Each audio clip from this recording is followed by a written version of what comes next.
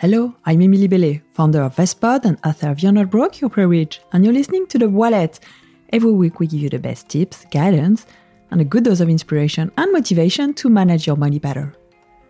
Should I invest in this IPO? Why do companies go public? And how do they finance their operations? Last year in April 2021, we'd heard a lot of noise around a potential IPO, initial public offering, which could have been a success. People love Deliveroo, the food delivery startup, which had experienced a huge demand during the pandemic. And they wondered if they should actually be investing in the company. This was London's biggest IPO since 2011, and an unmitigated disaster, according to CNN.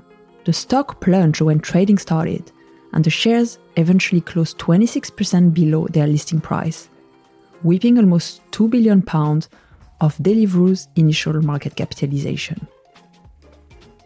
People often ask me if they should buy an IPO stock, but also what does IPO actually mean? We'll start with the life funding cycle of businesses today, from finding money early days to finance their operations, to actually trying to sell the business or raise more money to grow. We'll talk about the asymmetric information relating to IPOs and what happens during and after an IPO. Please remember, stock markets can fall as well as rise, and you may get back less than you invested.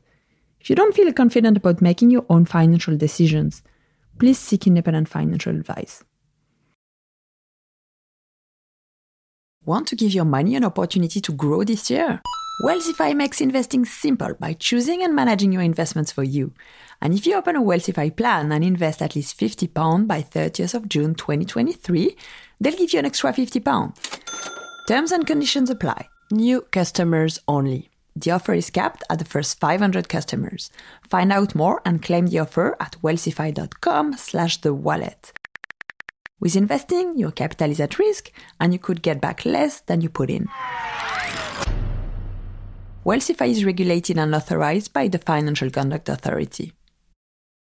Remember that we are not certified financial advisors. Information shared in this podcast is for educational purposes only and does not constitute financial advice.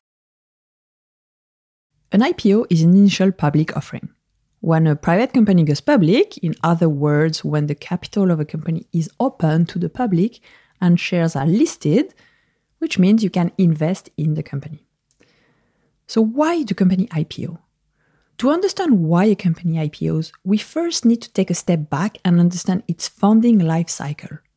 When someone creates a company or startup like Vestpod, it will first use his or her time and skills to define the purpose of the company. They will then need some funding, usually from savings or family, friends, to develop a so-called minimum viable product, MVP. It's like a simple form of the idea. Today, you can launch your business with very little money, with a website and skills and time.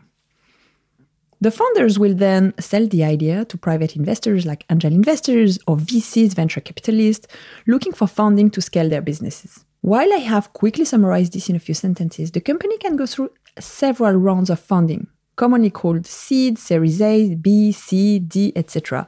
At this stage, the company is focused on growth rather than profits, hence the need to keep raising money from private investors.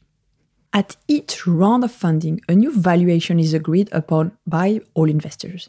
Therefore, as the startup matures, the number of investors tend to increase. In addition, early investors and founders will have to dilute themselves.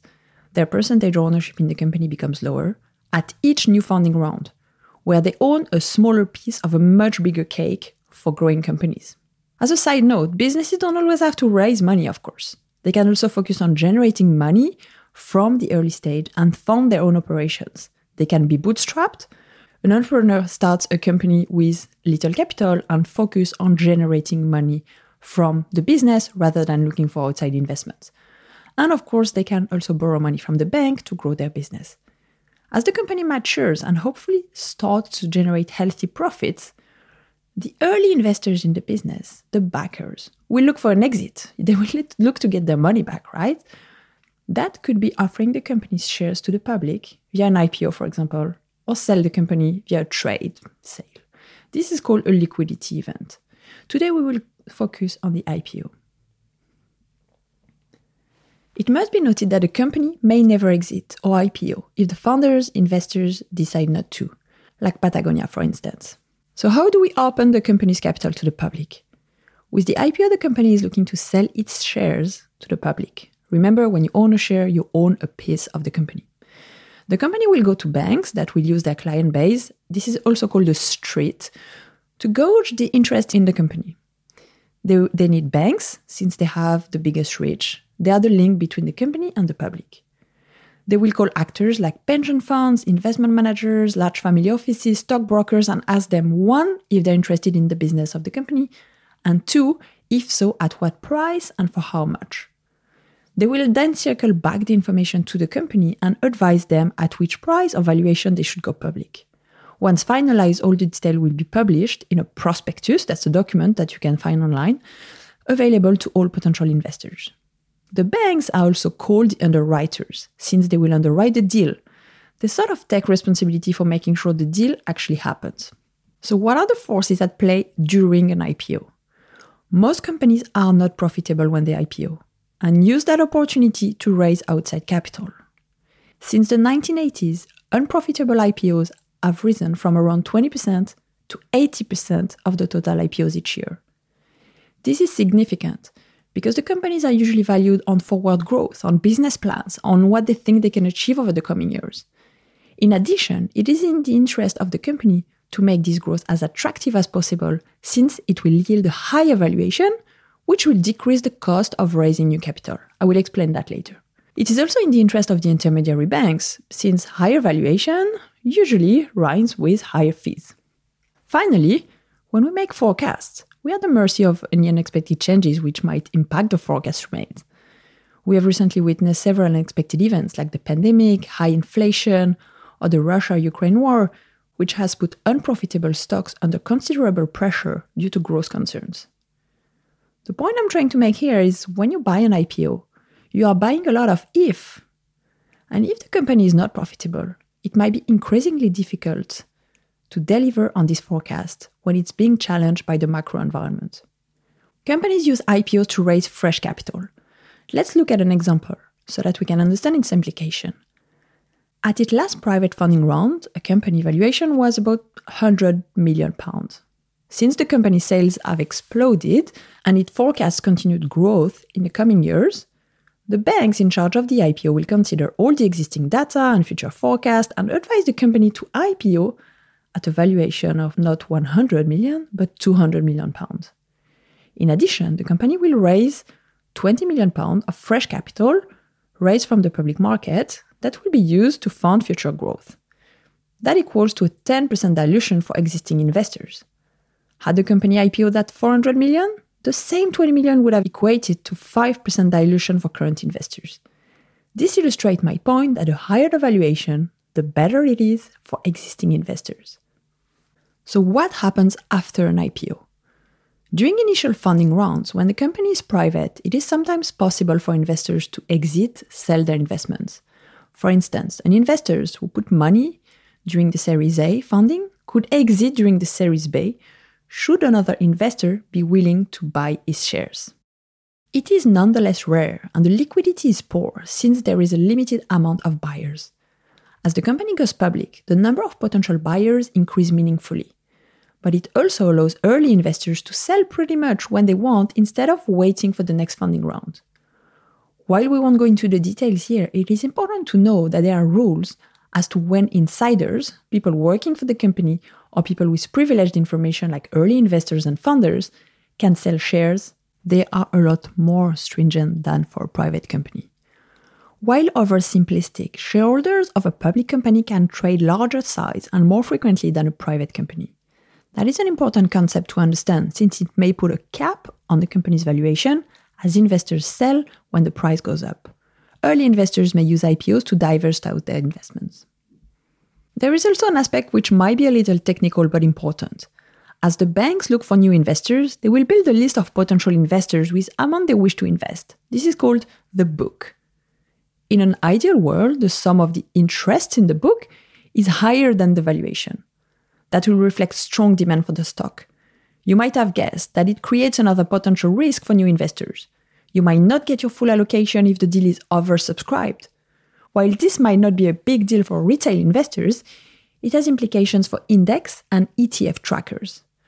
Let's go back to our example. Remember how 200 million valuation with 20 million of new capital. Banks have interest for 400 million. That means people might get only 50% of their allocation. That creates interesting dynamics that are difficult for people like you and me to foresee. It puts us at the mercy of more informed, knowledgeable investors who have direct information from the banks who guide them as to how much of their allocation they might receive. It can also be inferred that if people didn't get as much as they need, they might buy more as the company's share become publicly tradable, while if they got more than they wanted, they might have to sell. This is a bit of a lose-lose, since you either don't have enough while the price increases, or you have too much of something while the price drops. To summarize, depending on the amount of interest for the IPO, the shares may outperform or underperform strongly once free to trade. A few technicalities of IPOs you may not know about. According to Investopedia, a green shoe option is an over-allotment option. So in the context of an IPO, it's like a provision of an underwriting agreement that grants the underwriter the right to sell investors more shares than initially planned by the issuer, if there is actually some demand for it. Green shoe options typically allow underwriters to sell up to 15% more shares than the original amount set by the issuer. Investors and insiders may only sell a fraction of the capital to the public and use the remainder to raise more capital down the road or enter new markets. This is a partial IPO. And the newly issued stock may be volatile. It may go up or down in a rapid fashion. There are several explanations. We already mentioned the demand post-IPO from investors who were over or under allocated. It could also be related to banks analysts who issue ratings on the stock. The more buy ratings, the more it could support the stock price, while sales rating could put it under pressure. It can also be driven by short-term traders looking for a quick win. Shares will typically settle or appear on your account 3 days after the deal is closed. While you will not be able to trade them during that time, institutional investors will be able to in the grey market. Although it is only accessible to players with a direct access to banks, the price fluctuations will impact all shareholders. After the company goes public, insiders have typically a lock-up period during which they cannot sell the shares. It is typically between 90 and 180 days. It is important to note since once the lock-up period ends, you are likely to see selling pressures from the insiders. If we look at a historical performance of IPOs, most IPOs' returns turn negative in the long run. 3 years after the IPO, we calculate that almost 2/3 of IPOs are underperforming the market, with most more than 10% behind the market returns. However, while the outperforms only represent around 29% of the total IPO, they outperform by much more, with some doubling or tripling in price. And you can find the article in the resources. So should you get involved with IPOs? We hope you now have a better understanding of how an IPO works, and it will help you make future financial decisions. So to summarize, question the valuation at which you are being sold new shares. Try to read as much as you can about the company from experts. Do you already use this product or this service? How much do you know about the company? How much do you know about management? Be prepared for some extra volatility, so invest accordingly. Start small and grow your position. While it can sometimes be heavy in financial jargons, take the time to read the prospectus detailing the terms of the underwriting. That will help you understand what the future may hold. It may also inform you on the green shoe, lock-up period, partial IPO, etc. Be skeptical of a financial advisor or stockbroker selling you hard an IPO. Remember that they get paid a fee while you will have the stock performance. Always weigh the pros and the cons. Thank you so much for listening to the episode of The Wallet. Please share this show with your friends and subscribe on your favorite platform. You can also leave us a review on Apple Podcasts and Spotify. It only takes a few seconds, but it helps more people find our show. Join us again next Thursday for another episode of The Wallet. I'm interviewing my friend Davinia Tomlinson, founder of Raincheck and author of Cash is Queen, a girl's guide to securing, spending and stashing cash. We'll talk about money and kids, but also learn more about our definition of wealth and how she decided to follow her own path.